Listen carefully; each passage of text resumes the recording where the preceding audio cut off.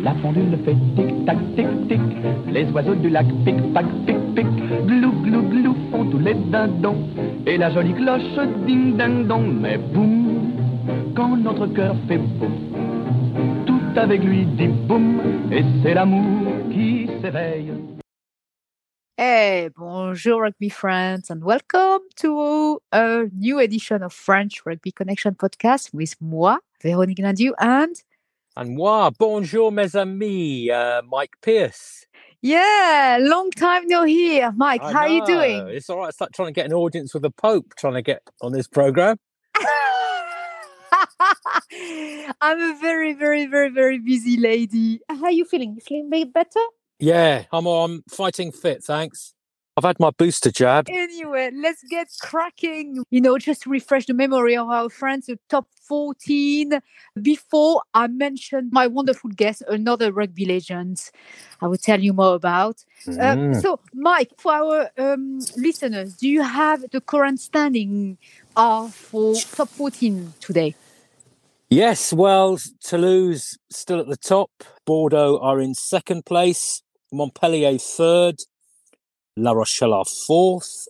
In fifth place, it's Lyon.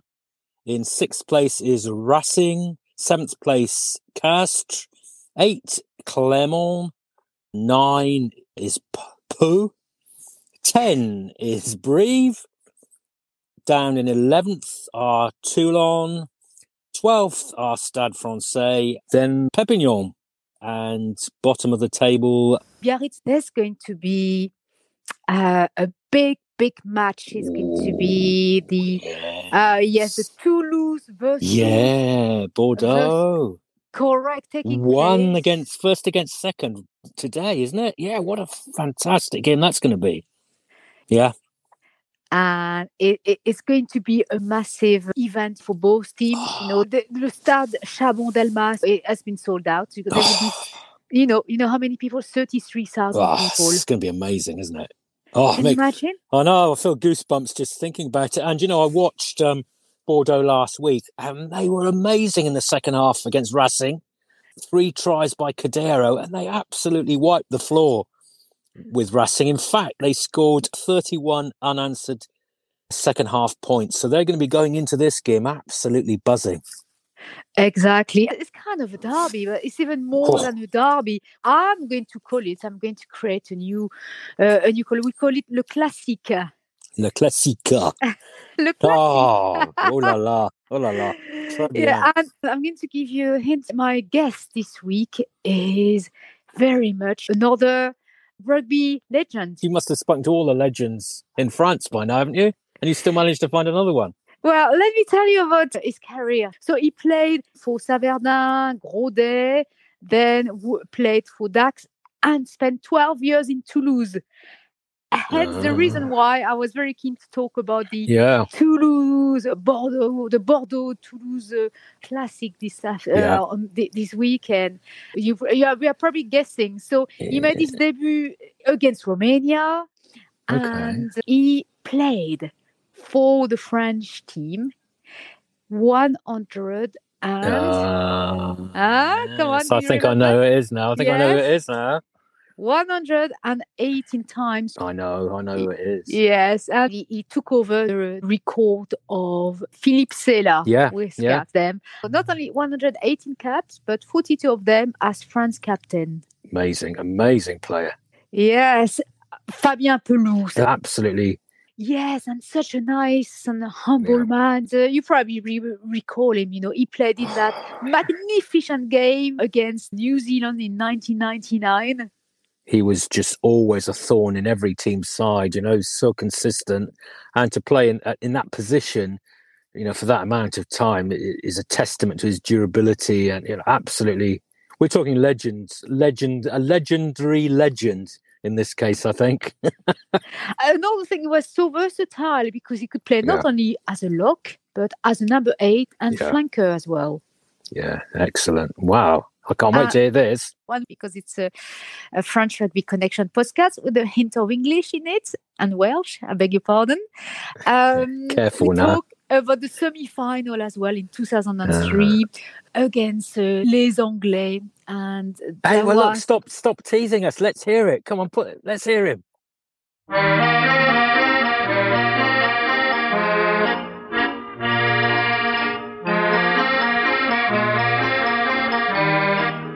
Écoutez, bonjour Fabien, je suis ravie, mais vraiment ravie de pouvoir vous parler en ce vendredi matin de chez vous à Toulouse. Comment allez-vous tout d'abord? Très bien. Ne me dites pas qu'il fait un superbe temps. Vous êtes à Londres? Oui. Parce qu'ici, il pleut des cordes. C'est quand même un peu de la mer. Un petit peu.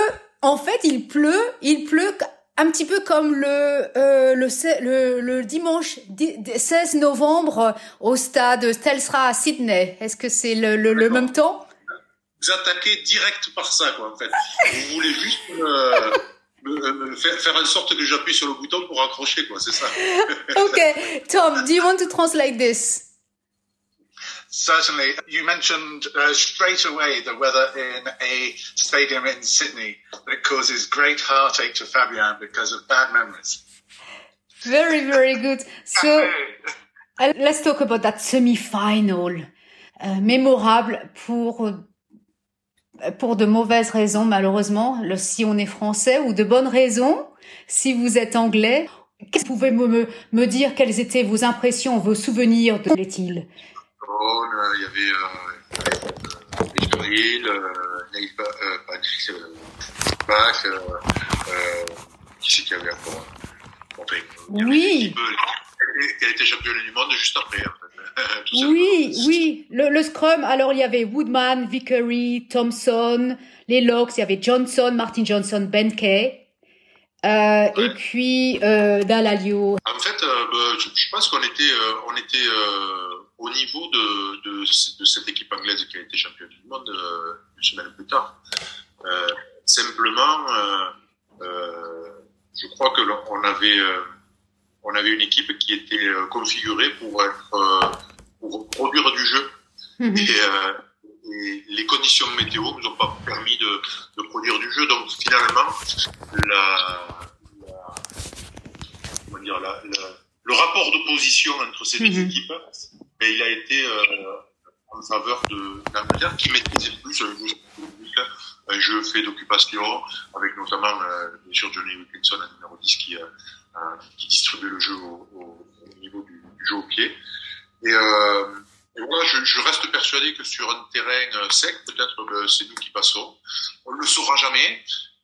Et ça me rassure quant à notre niveau de l'époque. Donc voilà, j'ai l'impression que c'est plus une histoire de destin, parce que la pluie, on peut pas la maîtriser, on ne sait pas si il va pleuvoir ou pas. Et c'est vrai qu'en Australie, au mois d'octobre, généralement il fait bon, mais là il a plu.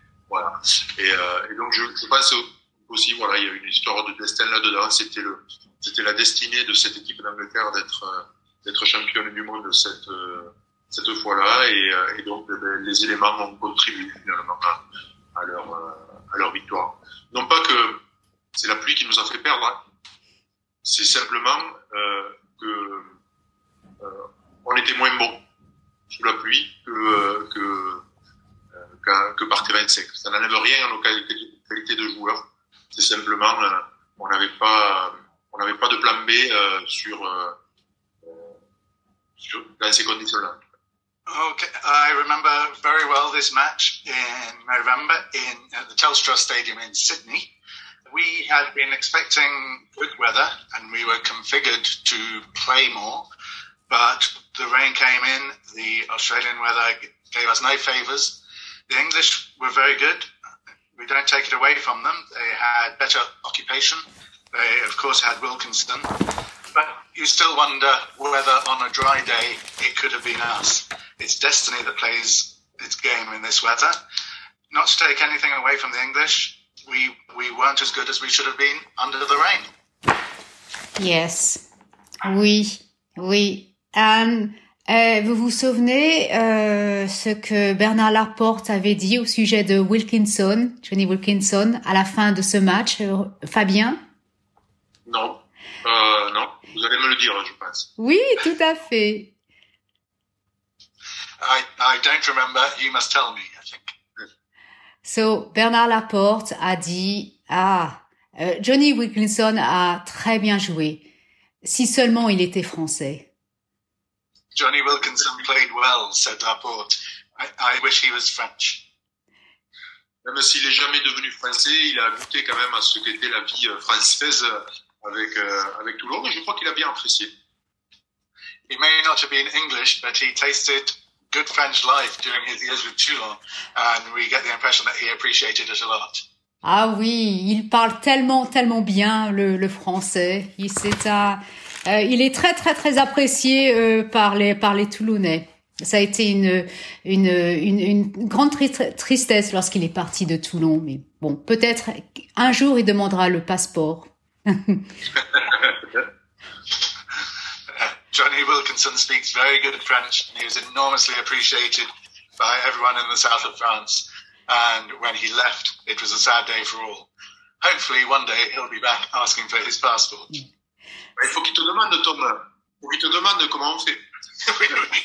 Il faut demander au président de la République, dans le Stade de France, comme a fait Max. Oui. Alors, parlez-moi de vos meilleures expériences rugbystiques. Tell me about your best memories on the pitch. En fait, on m'a posé pas mal la question en fin de carrière et j'ai voulu retenir 3 événements de ma carrière. Le premier événement, c'est un événement dont personne ne se souvient parce que c'était avec mon premier club à Saverdun, juste à côté de Toulouse. Et on avait gagné, moi j'étais tout jeune, j'avais 16 ans, je jouais déjà avec les adultes. Et on avait gagné un match contre Pamiers, qui était dans le derby de la Basse-Ariège. Et donc, moi, j'étais déjà champion du monde parce que c'était juste mon monde, quoi. Les 2 villages dont j'étais jamais sorti et donc ça a été mon premier événement marquant. Le deuxième événement marquant, ça a été la demi-finale de la Coupe du Monde 99, quand même avec comme point d'apogée d'une génération et puis surtout un match tellement hors du temps qu'il reste quand même dans les souvenirs de tous les amoureux de rugby, bien sûr, mais de sport généralement, notamment en France évidemment, beaucoup plus qu'en Nouvelle-Zélande, comme un événement majeur du sport français. Et le troisième, c'est ma première Coupe d'Europe en fait avec le Stade Toulousain qu'on avait gagné à Dublin contre Perpignan, parce que c'est la seule fois vraiment que j'ai senti que une équipe, tout un club, toute une ville, toute une région était mobilisée autour d'un objectif, c'était cette Coupe d'Europe-là. Et qu'on l'a fait, c'était une sorte de force inexorable qui nous a amené à finalement à gagner ce titre-là. Okay, Veronique, I've been asked this several times, as you might imagine, at the end of my career. My first memory, nobody else really remembers because it was club rugby at Saint-Verdun near Toulouse at the age of 16, where we had a local Ariège derby against Pamiers. And that was when I was playing with the adults and really feeling that rugby was my future. My second memory was, of course, the semi-final of the World Cup in '99. The high point and apogee of the career of sport in general. Everyone remembers this wonderful highlight. Thirdly was our first European Cup with Perpignan, against Perpignan, where for the first time I felt a team, a town, a region pulled together to really create a result and make a unity that we could win. Very good translation. Thank you very much, Mr. Pelouse. Et en fait, ça me rappelle que Emmanuel Macron est venu au centre d'entraînement de Marcoussis il y a 2 semaines, justement lors de l'anniversaire d'Antoine Dupont.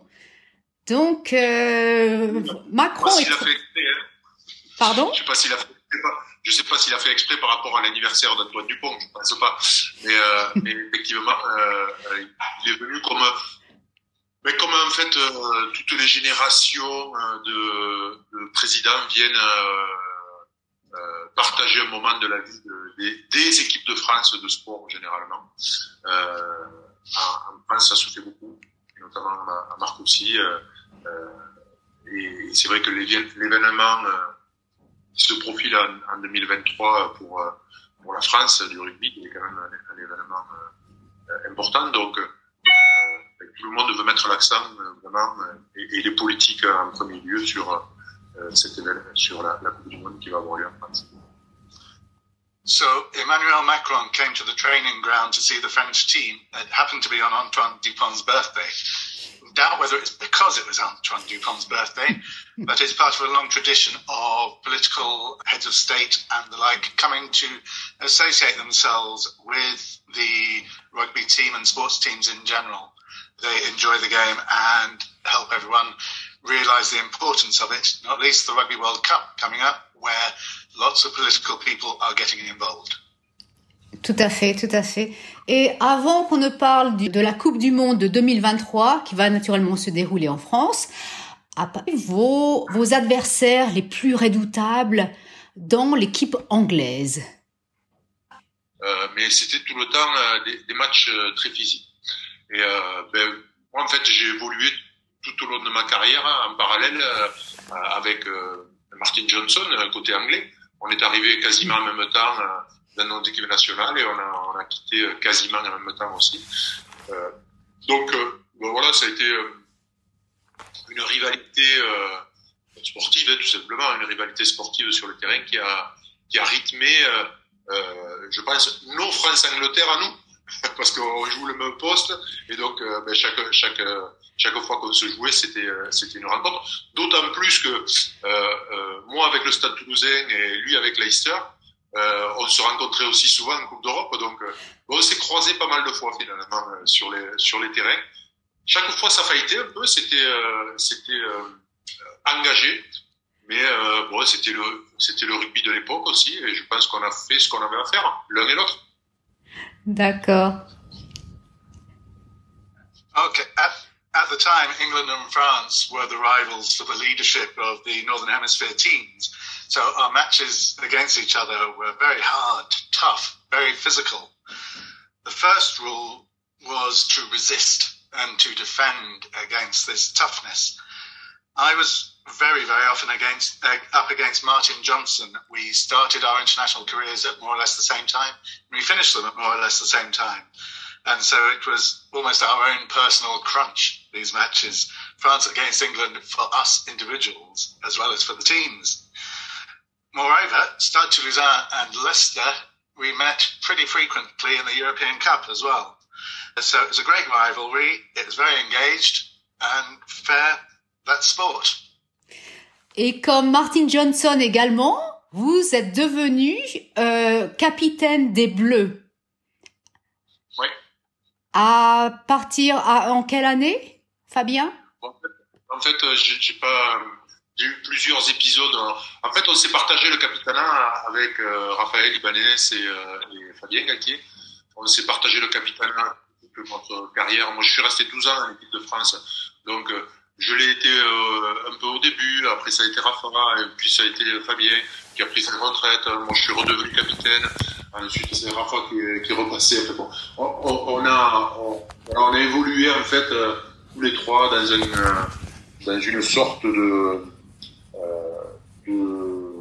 co-capitanat, parce que il y avait le statut de capitaine et il y avait ce qu'on représentait dans l'équipe. Donc moi j'ai le statut ou pas, j'ai toujours évolué un peu de la même façon en essayant d'entraîner les autres vers l'objectif qui était de pouvoir gagner le match.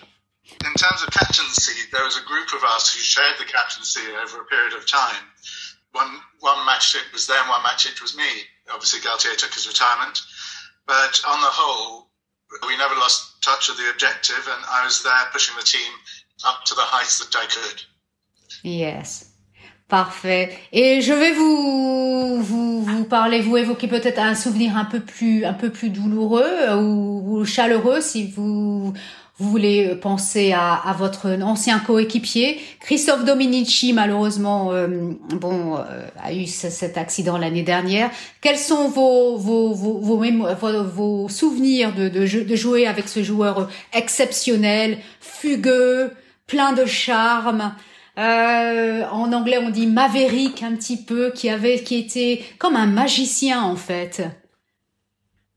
Ouais, qui détonnait surtout parce que par son physique, dans un rugby qui devenait de plus en plus physique, lui, en fait, symbolisait un physique un peu plus réduit, alors qu'il avait des capacités physiques énormes. Mais moi, au-delà du joueur, ce que je retiens en fait, c'est l'importance de sa personnalité dans un groupe en fait, parce qu'il était toujours tourné vers les autres, toujours envie de partager des choses, de déconner avec les autres, de rigoler avec les autres. Et je crois que c'est ça qui me reste en fait de Domi. C'est plus que les exploits qu'il a fait sur le terrain. Oui, vraiment qu'il en a fait. Mais ce qui me reste, c'est vraiment les tranches de vie qu'on a pu vivre ensemble. As a player, he was physically slight, a new symbol of less gargantuan players. What came across was his personality, how he turned to others, enthused and shared, and played around it as well. That obviously on top of his game, that was exceptional, and we all appreciated it.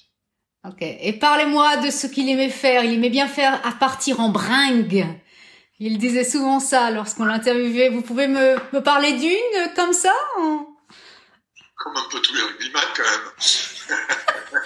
Je crois que ça fait partie du package. Hein. Ça fait partie du package du rugbyman.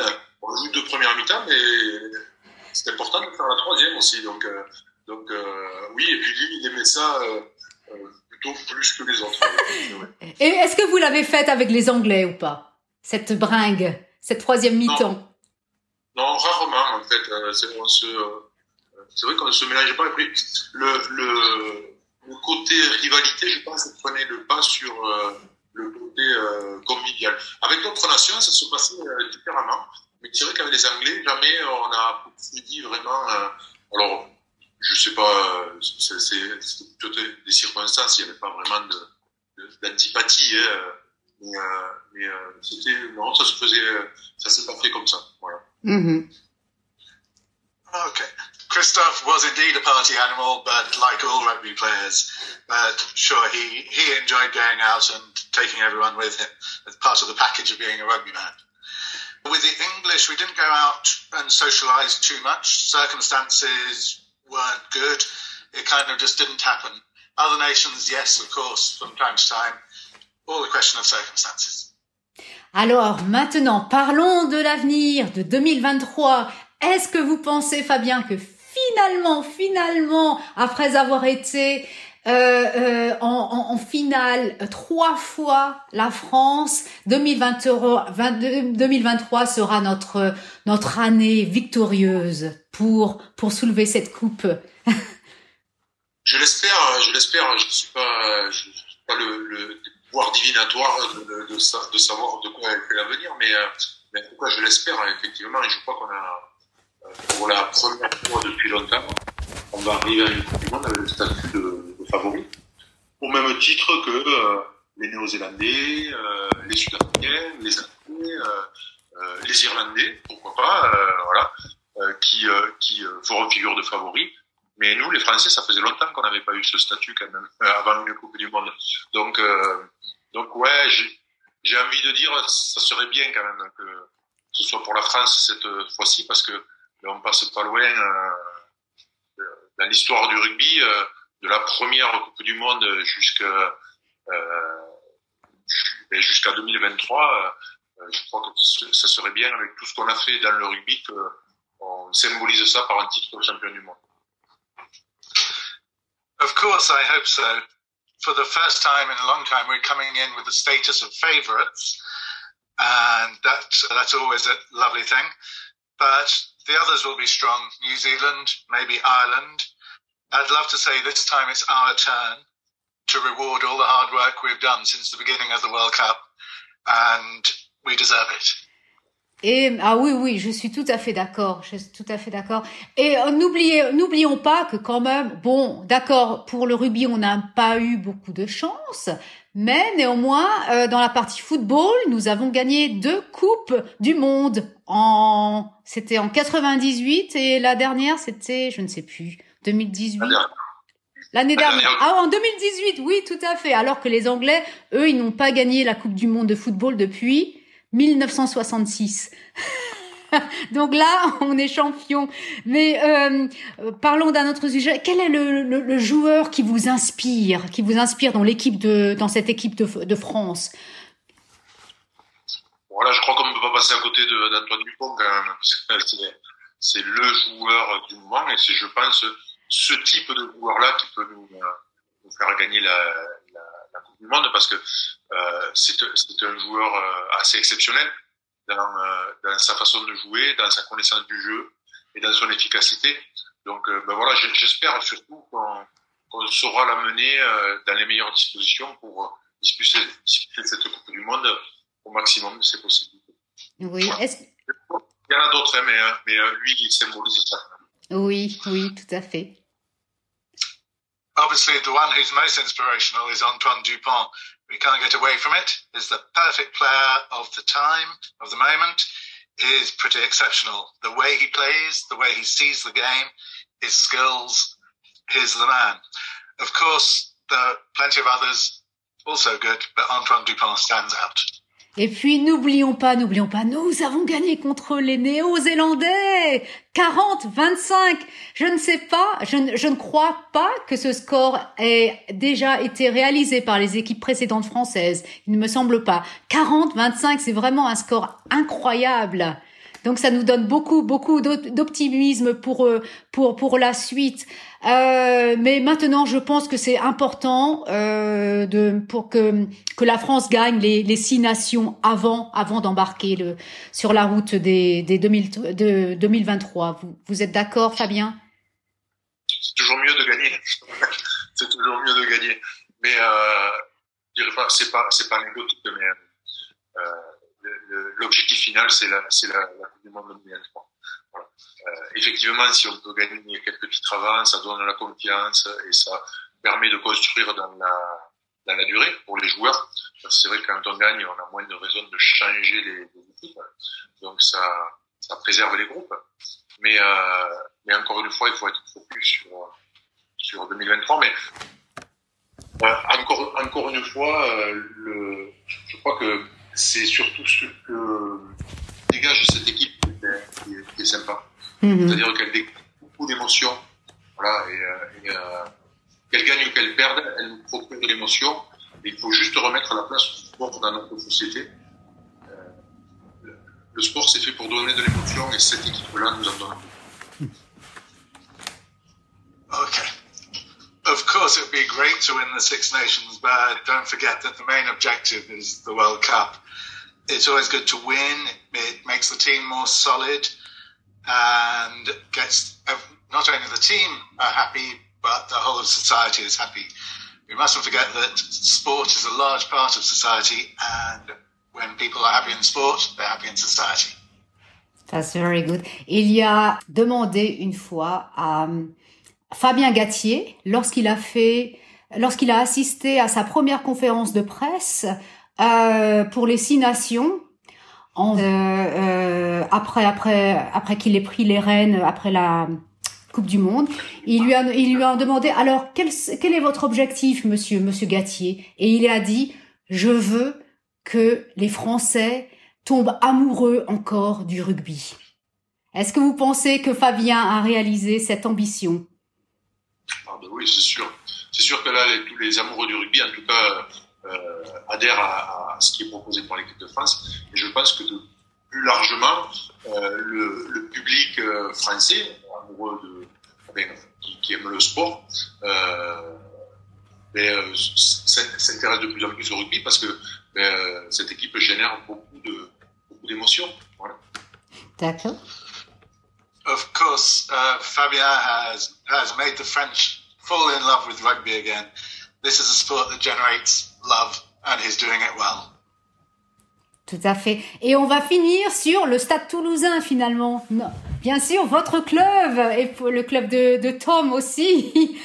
Je les ai vus jouer à Twickenham. Ils étaient mais exceptionnels contre La Rochelle. Alors d'où vient ce nouveau vent, ce renouveau? Parce que comme l'équipe française, le Stade Toulousain a connu des périodes assez difficiles également, non seulement dans le top 14, mais également au niveau de la Coupe d'Europe. Et tout d'un coup, ils explosent. Comment expliquez-vous ce succès, Fabien? Par le changement des joueurs, en fait. c'est souvent les joueurs et puis qui changent. Et puis c'est un peu les mêmes joueurs que l'équipe de France. L'ossature du Stade Toulousain, c'est quand même l'ossature de l'équipe de France. Donc, on a les mêmes joueurs qui sont en pleine confiance et qui règnent finalement sur le rugby européen en équipe de France, et ils le font aussi en club. Donc, je crois c'est le cycle des clubs en fait. Il y a des générations, il y a des fins de génération. Des fois, la transition se met un peu de temps à se faire, et puis on arrive à reconstruire une équipe avec un état d'esprit. Mais la différence peut-être du Stade Toulousain, c'est que ce club-là, il pratique un jeu un petit peu différent, basé beaucoup sur la responsabilité des joueurs. Et quand on arrive à avoir des joueurs de ce calibre-là, de ce niveau-là, et on a ce genre de résultats-là qui sont assez exceptionnels parce que ils sont à la fois efficaces, spectaculaires et génèrent beaucoup d'émotions. It's the changing of the players and the regeneration that create the regeneration of a club. The status of the club brings them in. They are given absolute full confidence. They rule European rugby, both in the country and at the club level. And so it is a generation that has been rebuilt, and they're all playing at their peak. A different way of playing. It relies a lot on individual responsibility. Players with responsibility at that level come to do spectacular things. Tout à fait. Et je vous assure, ma dernière question, c'est: êtes-vous toujours en contact avec Fabien Gattier, Bernard Laporte, etc. d'un point de vue rugbystique et d'un point de vue sociable également, ou? Non, parce que moi je me suis un peu retiré du rugby, donc je vais encore voir des matchs, je regarde tous les matchs évidemment, mais j'ai pas de relation directe avec Fabien et Bernard. D'accord. Et avec Émile Tamac, qui est très très très présent au Stade Toulousain. Il est un peu plus parce que par la proximité en fait. Voilà. D'accord. No, I'm not really in contact with Fabien Gattier and Bernard Laporte anymore because I pulled back a bit from rugby. Of course, I see Émile Tamac because we're close by, but not really in touch with those guys. Et je vais vous dire, pour résumer, vous avez un point commun avec Martin Johnson et Laurence Dallaglio également, et d'autres joueurs de rugby, c'est que ils sont passionnés de cyclisme. Et j'ai rencontré Martin Johnson il y a quelques années à un événement qui avait été organisé par Will Carling, des cyclistes du Sky à cette époque-là, c'était il y a 3-4 ans, et ils avaient organisé donc toute une journée de cyclisme, et c'est là que j'ai rencontré Martin Johnson. Parce que tout simplement, le vélo, c'est un sport qu'on peut faire longtemps, et avec nos grandes carcasses et notre passé de rugbyman, tu vois, on a quelques douleurs au dos, aux genoux, épaules, etc. Et le vélo, on peut quand même en faire avec ce genre de douleurs-là, alors que jouer au tennis ou faire d'autres sports plus traumatisants comme la course à pied, les choses comme ça demande un peu plus de... et c'est moins facile à faire. Donc c'est pour ça qu'il y a pas mal d'anciens professionnels qui font finalement du cyclisme. D'accord, parfait. mostly because you can cycle forever after a career in sport with various aches and pains. There's sports you can't do, but cycling you can always carry on. Perfect. I was just reminding, just for our English listeners, that I met once Martin Johnson at a cycling event that Will Carling organized. I've noticed that lots of former rugbymen like Laurence Dallaglio as well are very much enjoying cycling. And it's a good sport to be part of because it doesn't really hurt too much your joints or anything like that. And because like Fabien was saying, you know, they put, as a rugbyman, you put your body under so much pressures that you still have that spirit, competitiveness inside your head, but you want to be gentle on your muscles. So, Fabien, ça a été un très, très grand plaisir, un très grand honneur pour moi de vous parler. Merci de votre temps. On a passé un peu plus longtemps que j'estimais. Et puis, je vous souhaite une très, très, très bonne journée et puis plein de bonnes choses. Et puis, en ce qui concerne le Stade Toulousain et l'équipe de France, ça fait du bien de regarder le rugby maintenant. C'est gentil, merci beaucoup. Et puis, beaucoup à tous les Anglais, voilà, que j'ai affronté, mais que j'apprécie. D'accord. Okay, thank you very much. It's been great to talk to you, and hello to all the English who I have encountered over the years. Merci beaucoup. Bonne journée, Fabien. Bientôt. Au revoir. And the séjour. Yes, au revoir.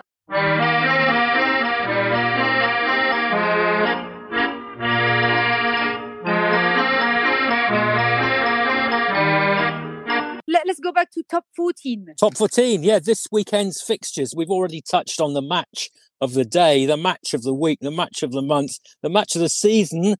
Bordeaux at home to Toulouse, but there are some other games going on. Montpellier, they're at home to Perpignan. Castres, as you love me to say, will entertain Racing 92. Clermont at home to Biarritz. Lyon, they're at home to Brive. They entertain Toulon, and Stade Francais are at home to La Rochelle.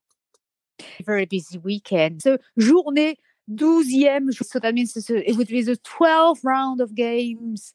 Top 14 accounts for 26 weeks, so we're nearly halfway. Wow. And I'm really pleased to see Montpellier, reaching the top of the top 14 because they were struggling so much last season. So they were they really seemed to. I mean, we couldn't understand last season, could we? Why with so much talent they were struggling, but this season they've really done the business, and up in third place. Yes, and Clermont is kind of, their mid-range is just below Castres. But yeah, the trouble with Clermont is they're in a sort of transition period now. Their older great players are sort of, dare I say it, going over the hill, and it's going to be a period of transition for them now to get young players in or new players in, and build up to the level that we're accustomed to seeing them play. Yes, I suppose, like Fabien Pelouse was saying, obviously the clubs go through some kind of seasonality. And regarding top 14, is that the internationals are back, and that's what, it's going to be really good to see Mathieu Jalibert versus his nemesis and friend as well, of course, his opposite number with... And Tamac, yes, exactly. Yeah, it is early, isn't it? You're right. It's going to be a very good fight, one to watch, definitely. Yeah, and Cheslin Colby's back in training, so I bet he still hasn't made his first appearance for Toulon, so that's going to be an exciting time when that happens. And of course, at the other end of the scale, really bad news for Mathieu Bastareaud, who ruptured tendons in both knees against Toulon last Saturday, which could mean the end of a very distinguished career. But let's hope that he can come back in some shape or form. Oh, that's very sad. That's very sad to hear.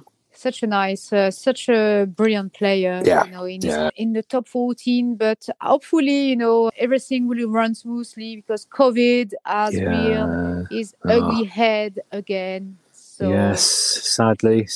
Yes. Yeah, it's yep. But on a positive note, it's Saturday, it's the weekend. It will be another rugby fest for the top 14. Yeah. La pendule fait tic-tac, tic-tic. Les oiseaux du lac pic-pac, pic-pic, glou, glou, glou, font tous les dindons. Et la jolie cloche ding-ding-dong. Mais boum, quand notre cœur fait boum, tout avec lui dit boum, et c'est l'amour qui s'éveille. Latest news, Mike. Yes. Well, some news hot off the press. Yesterday, France announced their Women's Six Nations Games in 2022. And the tournament will run separately to the men's tournament, which is great news for TV coverage, etc. France opened the tournament away to Italy on March the 27th. Then they face Ireland at home in Toulouse on the 2nd of April. Scotland away on the 10th of April. Wales away on the 22nd of April. And then La Crunch in Bayonne, Saturday the 30th of April, France against the Red Roses of England. No, so it's an exciting game to see the French team playing against the English team. They had lots of bad luck. I remember when they were playing in Vannes last year, there was a power cut. Yeah. And France was about to win. Oh, they were so close. Oh, yeah, they couldn't find 10 euros for the meter, could they? It's terrible. Something like that. I think it was due to administrative error because it was during the COVID time, and I think they were playing quite late. Brittany, no? Probably not. We still live in caves, and No offense to my friends in Brittany, or my ex-friends in Brittany.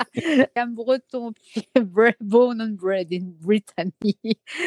And yeah. So, any other news? Scarlets, Cardiff, and Munster were out to play games in South Africa, and of course they were cancelled. And then the COVID thing hit. I mean, Scarlets face Bristol. And they're going to be without 22 players, so how quite that's going to work. But from a French perspective, Cardiff will play Toulouse, and Cardiff will be without 32 players and 16 staff who will still be quarantining. So quite how these games are going to play out, I don't know. European Rugby have said they will not be able to rearrange the fixtures. So it may well happen, as happened last year with COVID, that the team that fails to fulfill a fixture will lose the match 28-0. But it'll be such a shame, particularly, imagine Cardiff home to Toulouse with a packed crowd. It'll be such a shame. But we'll see. We'll see what happens.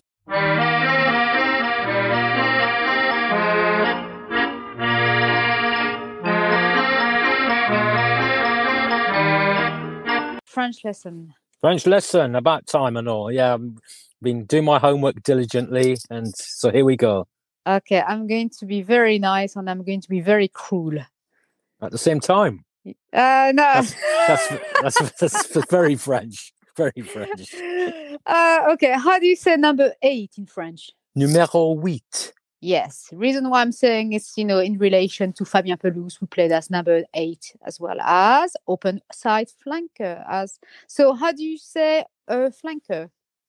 Or open side flanker? Troisième ligne.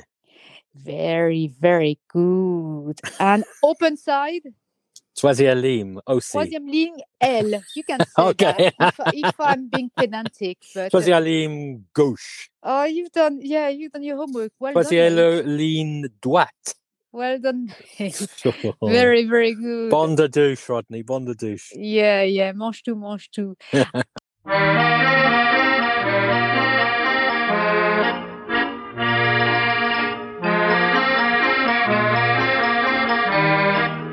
Hey, Mike, it's been lovely to speak with you, finally. Especially 4:00 in the morning on a Saturday. It's an absolute pleasure. Try to see the highlight or watch at the top 14 thing. This match it's going to be shown on. It's on Premier Sports, but it may well be on the free channel. So, log into Premier Sports because you can get the free channel. Obviously for free, it's what's written on the tin. Yes. And they are showing the occasional top 14 game on there. So tune in and have a look. Yes, otherwise you can watch the highlight. That's going to be a fantastic game. It is, and we will be reviewing it in detail next week, no doubt. Definitely. So, au revoir, mes amis. Bon weekend. Prochaine. Bon weekend. Bye. Au revoir. Bye. La pendule fait tic-tac, tic-tic. Les oiseaux du lac pic-pac, pic-pic. Glou, glou, glou, font tous les dindons. Et la jolie cloche ding-ding-dong. Mais boum, quand notre cœur fait boum. Tout avec lui dit boum, et c'est l'amour qui s'éveille.